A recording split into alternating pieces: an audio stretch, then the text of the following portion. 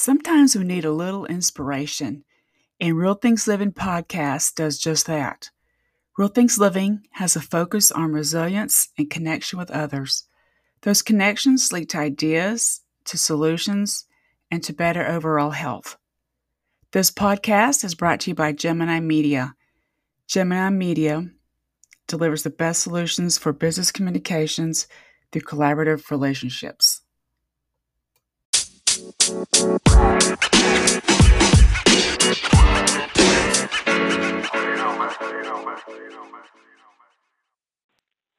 Hi, y'all. It's Bridget Cutchaw with Real Things Living.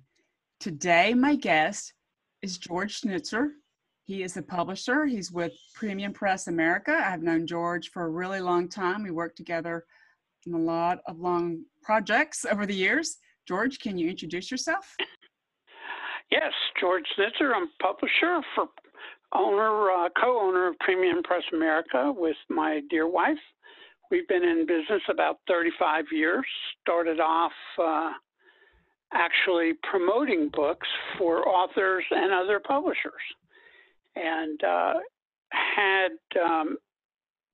must say in all modesty, our first effort was just a major success.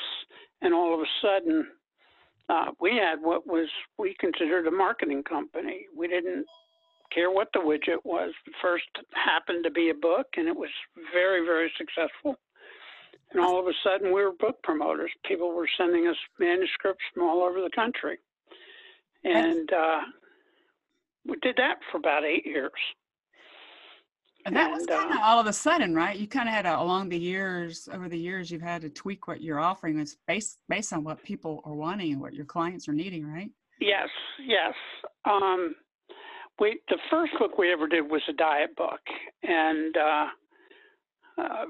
my friends and associates used to tease me saying, another diet book, how many diet books can you sell? And I said, you know what, they all sell. We're all trying to figure out how to lose weight.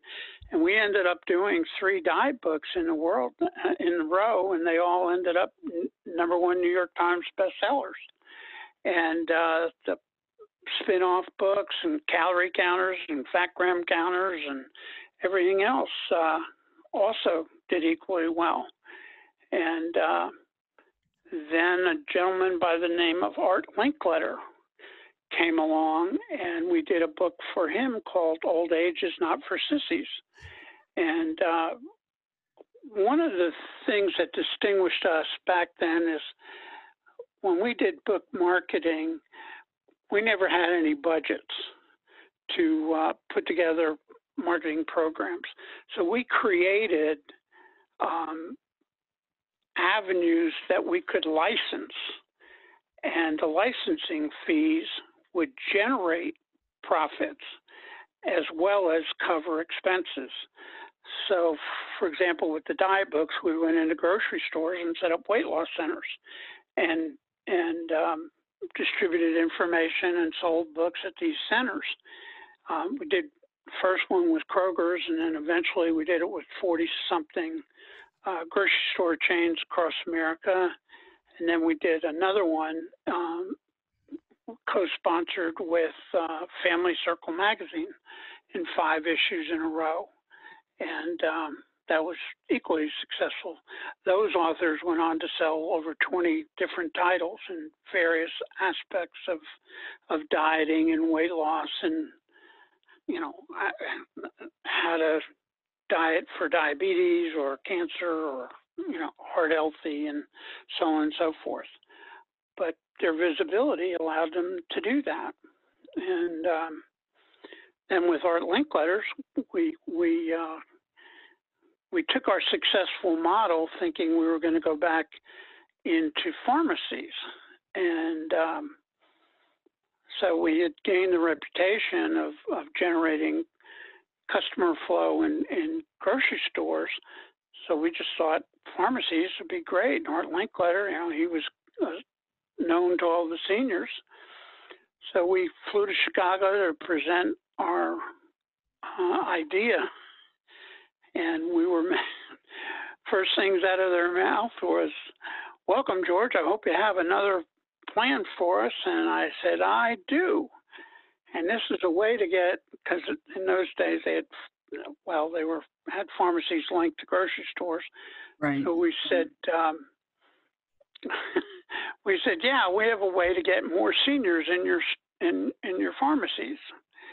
And they closed our presentation booklets and courteously slid them back to me and said, we're not interested. Last thing we want in our store is another senior with his insurance papers and his discount cards. And they said, go home and work on a promotion that'll bring us a young girl buying cosmetics and feminine products and birth control and things that they're going to buy every month. And we said, okay, and we revamped the Linkletter project and went into malls and found multiple malls, because there was things, what do you do with your house when after you retire, and what special banking needs do you need? And we found all of these potential sponsors within malls and put it on in about 20 malls, and it was a great success.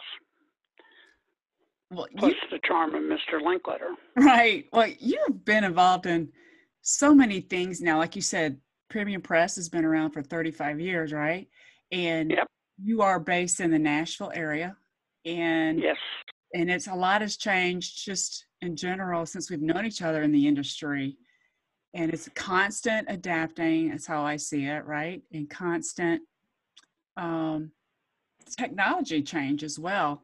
So how do you see this affecting publishing now? And I'm just curious because you've been involved with it, you've adapted yourself quite a bit. You definitely have a lot of resilience because you're still with it. You're still in the game, right?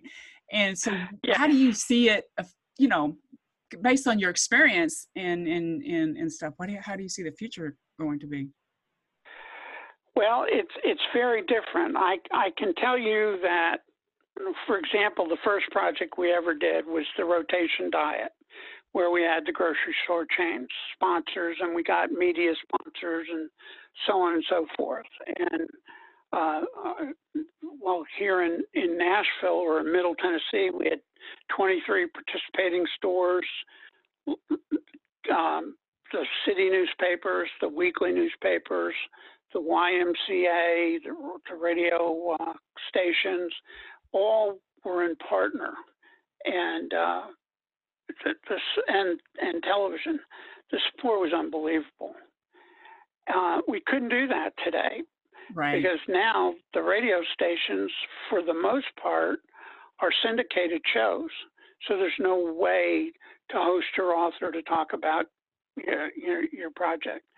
The television stations, they're hurting for money so bad.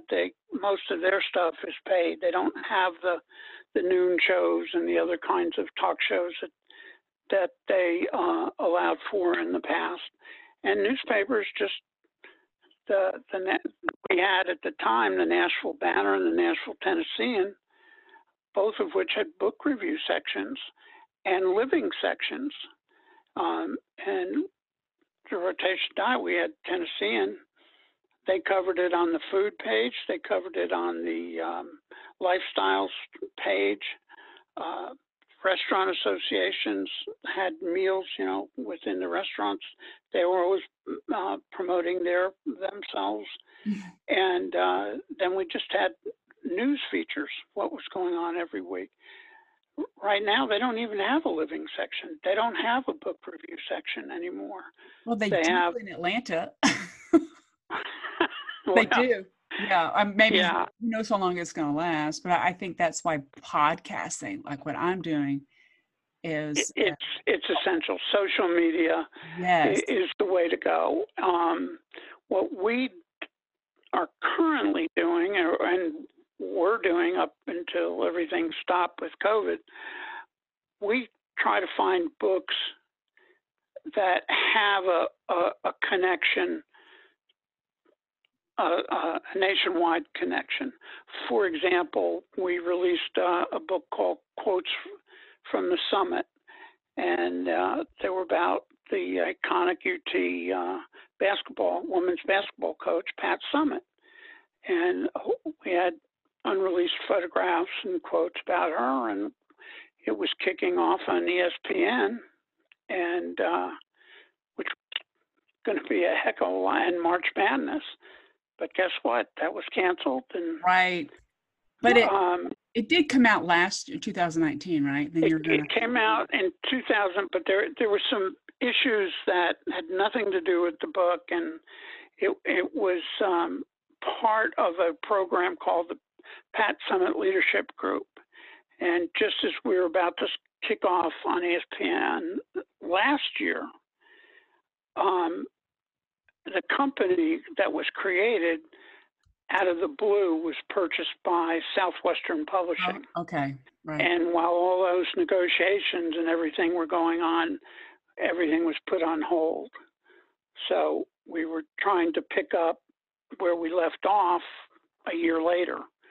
And then COVID put us on hold again. But right. As of last week, everybody's still excited about the book. And for all intents and purposes, it's brand new.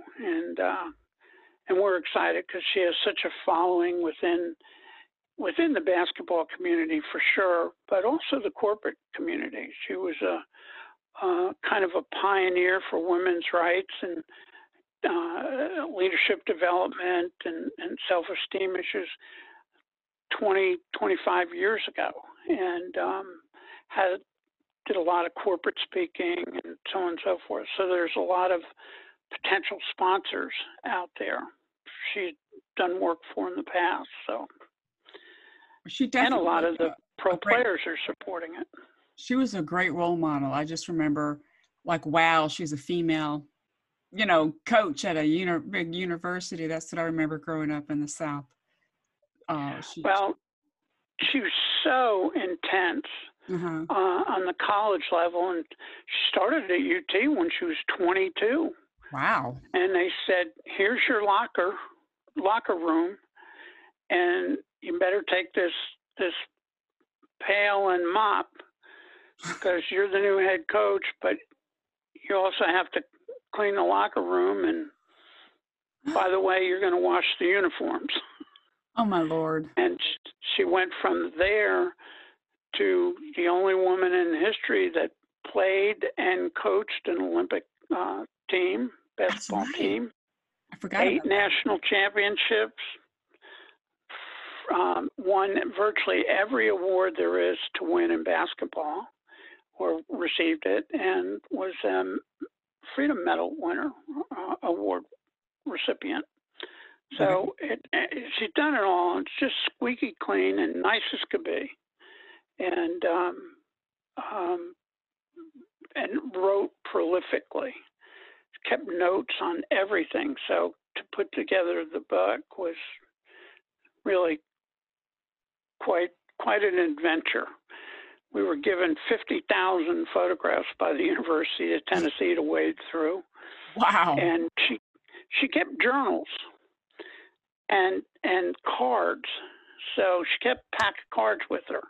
And at the end of every practice, she would say, she'd pull out the Candace Parker card and said, today, Candace, dribble was great, or long shot needs a little help, or whatever.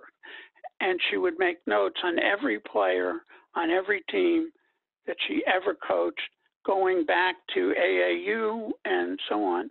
And she kept all of those cards in files in her basement. Wow. It's amazing what she did. Well, I think it's amazing that you got involved in this project to begin with, because you were recommended, correct, by the chancellor. Yes. That to me shows you that you've got a good, reputation in the state of Tennessee, which helps to get new projects. Oh, absolutely. Right.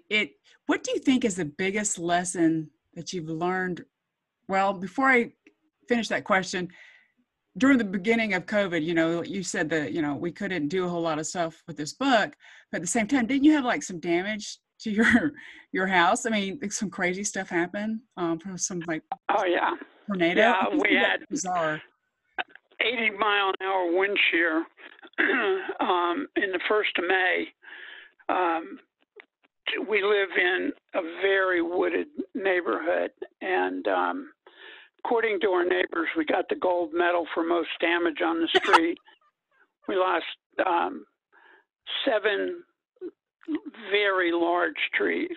Sorry, I'm laughing. I mean, 5 were over 100 feet tall. Oh my God. Our deck was built around one. But our deck did get repaired last week, finally. They brought in a crane to lift it off an elm tree, about 100-year-old elm tree. And but the crane was so big, we had a 40-foot, 1-foot deep gouge in our driveway. That was repaired Friday, and they got to come up and come back and do some other things. But we didn't have a phone for 2 weeks, and they finally got electric on after about a week. But then the phone company would come in and hang wires, and the electric company would come back and snip those out to put theirs up, and that went on for about another week before the neighbors just went out and said, "Stop it! Just get the dang things going." And but we've had problems since then, because so many. Our neighbor across the street had the same kind of damage, and between our trees and his trees, we took down a couple telephone poles and transformers. And yeah, it was interesting, to say the least. I remember hearing about that, and when you eventually had phone service, we to catch up. But you're unfortunately you didn't have electricity, but your house wasn't damaged, just a deck, right? So that you're right. Some very superficial, gutter damage, but that was it.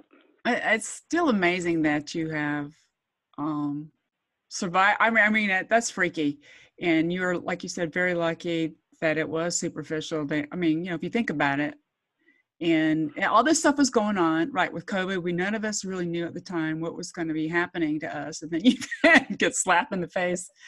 Exactly. I have to laugh about it now. I mean, I know it's not funny, but it's just absurd. And I think that's what life is sometimes, absurd. And again, I've known you for a long time. You've had to deal with a lot of interesting things. And the Pat Summitt thing is a really fantastic opportunity. And is there a way, you mentioned that you could possibly, I think you mentioned to customize these kind of things in the past. I wasn't sure if that's something could be applied. Yes.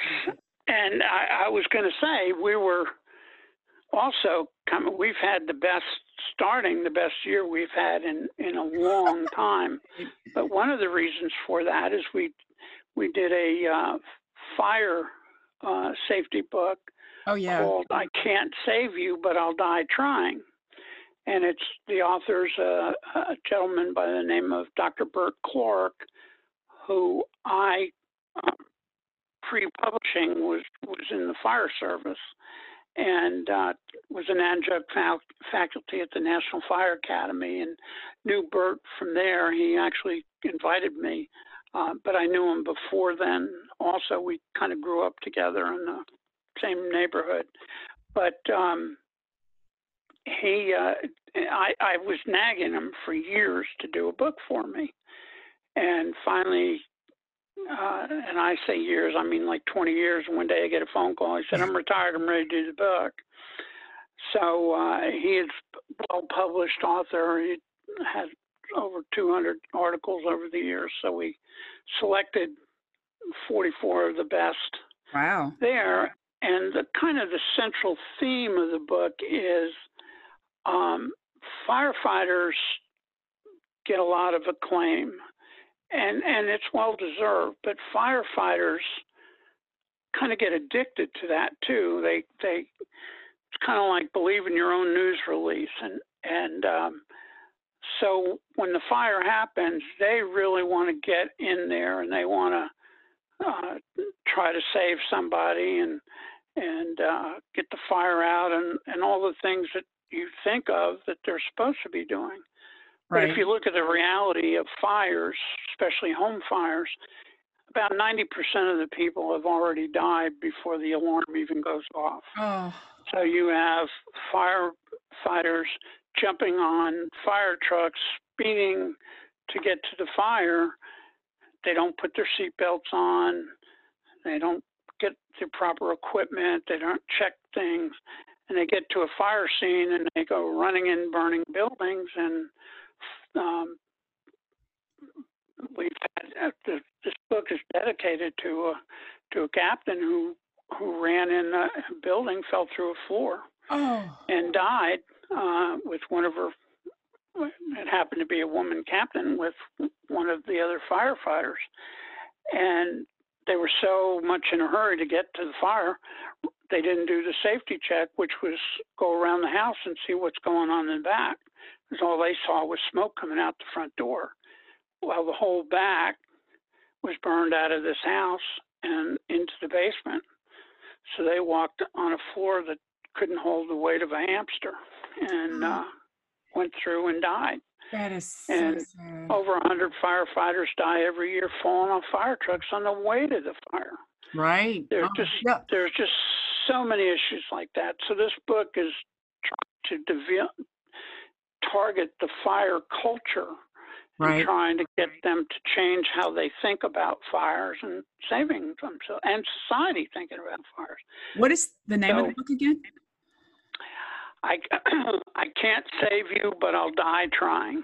Gotcha. It's the American fire culture, and what we do is, of course, we make it available. It's on Amazon and all those kinds of things.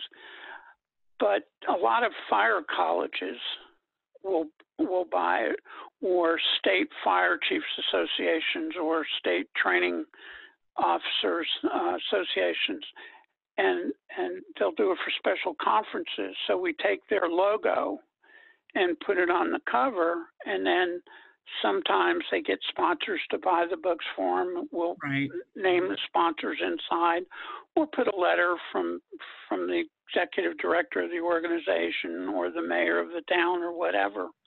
So we can customize the books for them, and that's been a real big selling point. That's good. So we're, and I'm pleased to say one group bought enough to donate a copy to every member of Congress. Wow, I did not know that. That's awesome. Yep. And the reason for that is some of the laws regarding fire issues in this country are just absurd. One is that firefighters are exempt from wearing seatbelts because the thinking is it takes 2 seconds to put a seatbelt on, and when you're in a rush, it slows down your response time. Now, a couple people die here and there, but they're at losing least you got lives. to the fires 2 seconds faster.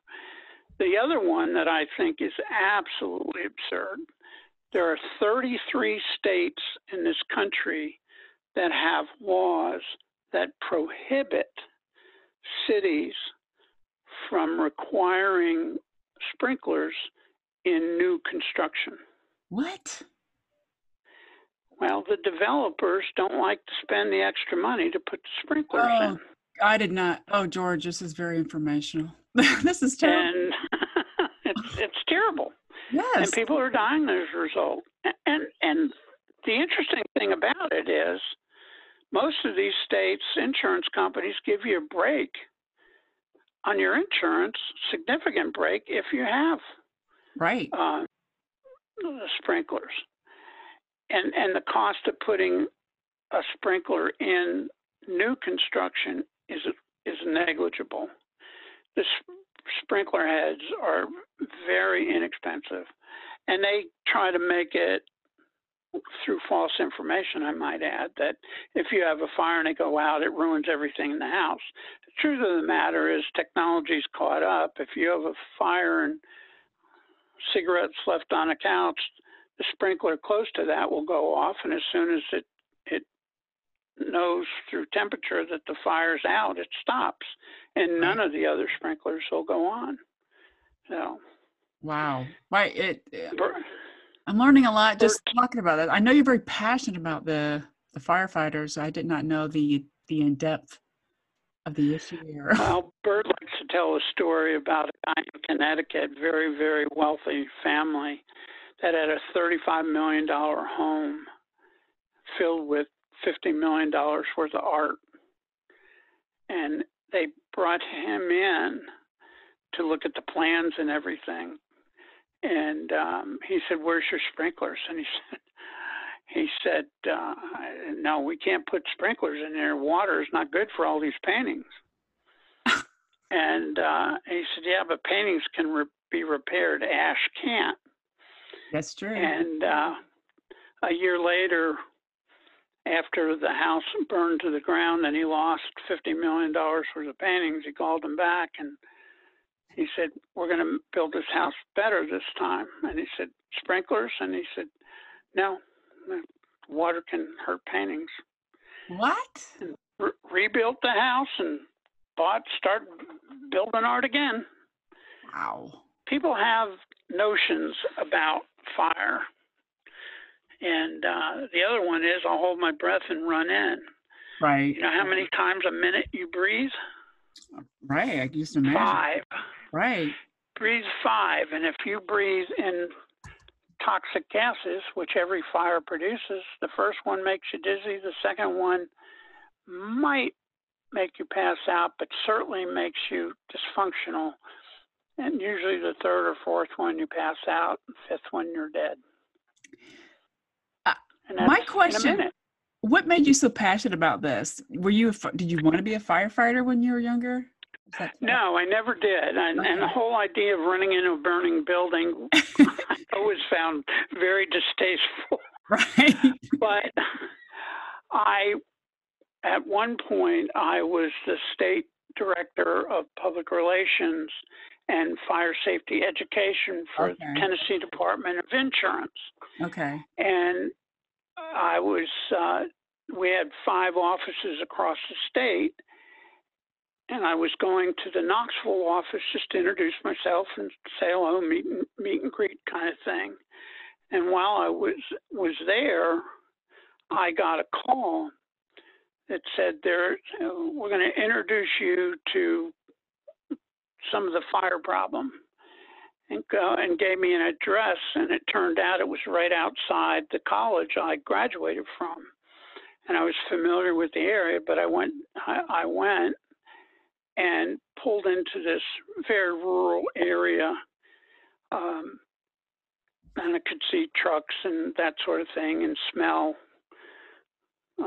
the burned flesh, and came up to a brick-old block house that was painted lime green. It was a small house, about 1,400 square feet, and turned out it was 2 bedrooms and an attic, and a couple lived there with their two boys. They slept in one bedroom, and the boys in the other, separated by a bathroom and a little central hallway.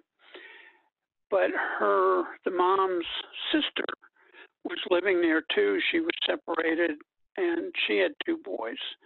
So they they cut the ceiling out of a closet into the attic, and put stairs there so they could get up. But all they had up there was low ceilings. They'd put mattresses, and that's where they slept. Wow.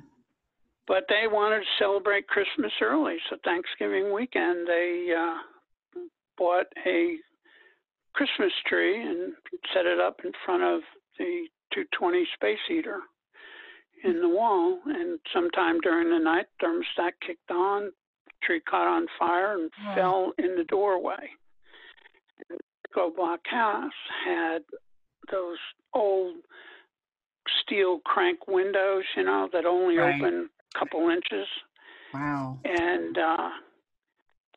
the father had gotten one of the boys out of his room, and the mom, for whatever reason, decided to get under the bed, and they collapsed the bed on top of her, the mattress and everything, and he pounded on his windows. And he actually was able to bend them out and break all the glass, but he pounded so much he had no flesh left on his arms. Oh. And was found in the corner of the room cuddling his son, protecting him from the fire. And when I was there, they were removing the bodies, and you could see the silhouette of this young boy's eyelashes and everything against the white wall and the black and carb from the smoke. And I just looked at it, and I was just thinking, I mean, how scared they must have been, how much pain they were in. Right, the pain. And the chief walked me around the outside. He said, "If you think that's bad," and we got to the window on the outside, and you know what lapping is? That's on the top of a window. You see the black smoke makes a mark on the walls, right, outside walls.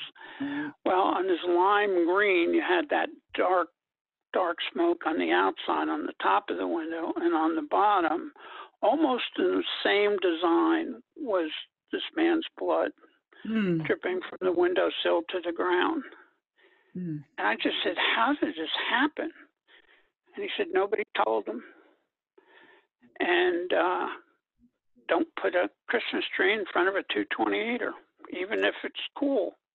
Right. I mean, so I canceled my meeting. I got in my car and I drove home. And by the time I got back home, I penciled out a public service campaign on Christmas tree safety and checked with officials. And I had worked in the media for many years. And by December 1, we had on air, sponsored by the Radio Broadcasters Association and television and newspapers, we had ads running, or public service announcements running. And for the first time in years, we had no fire deaths in December from Christmas trees. Well, that's good. You made an impact. Yeah, good. It was significant, and we were just doing what we thought was right. And the next thing we know, we got the NFPA, National Fire Protection Association, has given us an award, and the governor calls and says, "I want George to keep on doing what he's doing." Right, that's good. So we started working with insurance companies, funding programs, and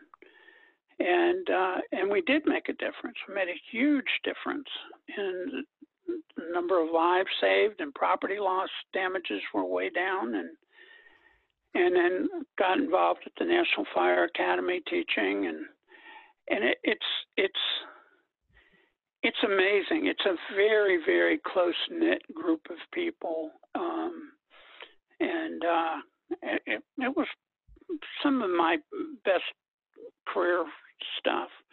We were also asked to write the Firemanship's Merit Badge for the Boy Scouts of America. Really? Right. So that's important to yeah.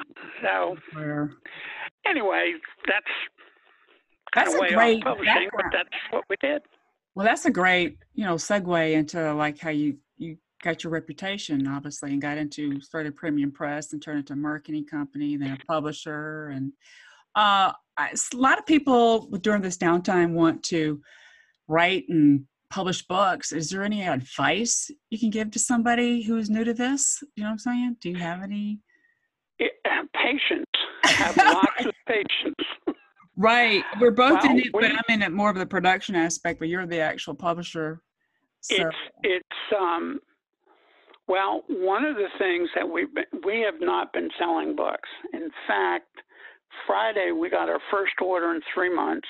Wow. And today we got another one from a different distributor. Uh-huh. And we literally, Amazon bought a few copies of some different titles or shipped. But outside of that, we have done zero business. And I think it's because people are afraid, right? Is that what it is? It's starting to pick up. I say zero business in terms of selling books. What we have done is packaged some books for people. Gotcha. And these are people that are using them. They're speakers.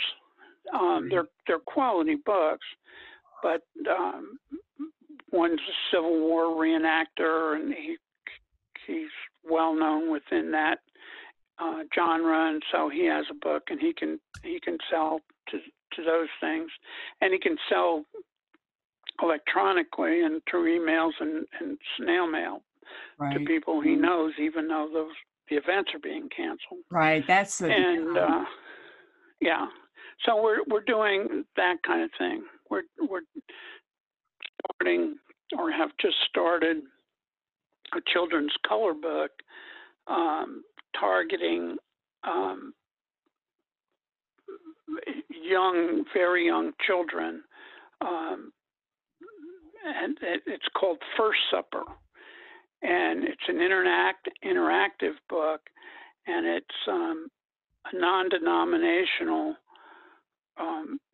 story about Joseph and Mary going to the inn and what meal they were served, and it has recipes and what foods you could buy and how you can prepare them. So that's cool. You get up close and personal look at what that could have been like, to the best of our knowledge. Right, so, exactly. It's I think it's helpful to start with kids to help them be more creative and to think. Yep, exactly. And especially with a lot of stay-at-home stuff going on, they need activity, and I think that, like you said, an interactive book will be helpful. Yep. And we were contacted about a year ago from a woman who is a knitter and quite accomplished, and she just wanted to know about if she could get published and control the sale of her book, and how that would happen and that sort of thing. And she said, well, I'll be back in touch. And well, she called over the weekend and said, I'm ready. And she knits, but she knits the most extraordinary things. Raggedy Ann and Andes and teddy bears and different gloves and slippers, but they all are most of them are for kids and things, and just the most beautiful and fun things. But she also gives, first thing is buy this needle, buy this, and step by step, by every stitch to go through it, and it's kind of a series of how-tos, and so that's cool. She wants us to put that book together, and she also has a children's book that's going with it. So things kind of just come up, right? And I think people have more time to think of something creative. So if someone wants to reach out to you, how do they find you? I know your company is Premium Press America. How do they reach out to you, George? Just the best way would be george@premiumpressamerica.com. That's perfect. We answer everything. And what I'll do is, and this everyone knows, at the summary of this podcast discussion, I'll have that email address in there as well. So then people, hopefully we're inspiring them. You have a great background, great story, and hopefully we're inspiring them if they want to do a book to reach out to George, right? That'd be great. And if some people just need advice, we give free advice. I love that. Free advice, right, about publishing. That is so critical. People are so interested in it now, and want to make sure, you've got a lot of experience. So it'd be really helpful. The last thing I would remind people, don't bring us books already printed. Right, exactly. That's a good point, too. It happens, and inevitably, you'll go, well, where's your ISBN? What's that? And it's just, we've had too many disasters like that. It was just terrible that the waste that can happen if you don't have the right advice. And that's why they go to someone like you for your expert advice, and they come to me to help with the production. Yes. Well, I appreciate your time, George, and it's so nice to talk to you again. Well, thank you for asking. All right, we'll talk to you soon. It's been fun. All right. All righty. Bye-bye. I appreciate your time, and I thank you for listening. Please subscribe to the podcast or leave a comment. Now go have a great day.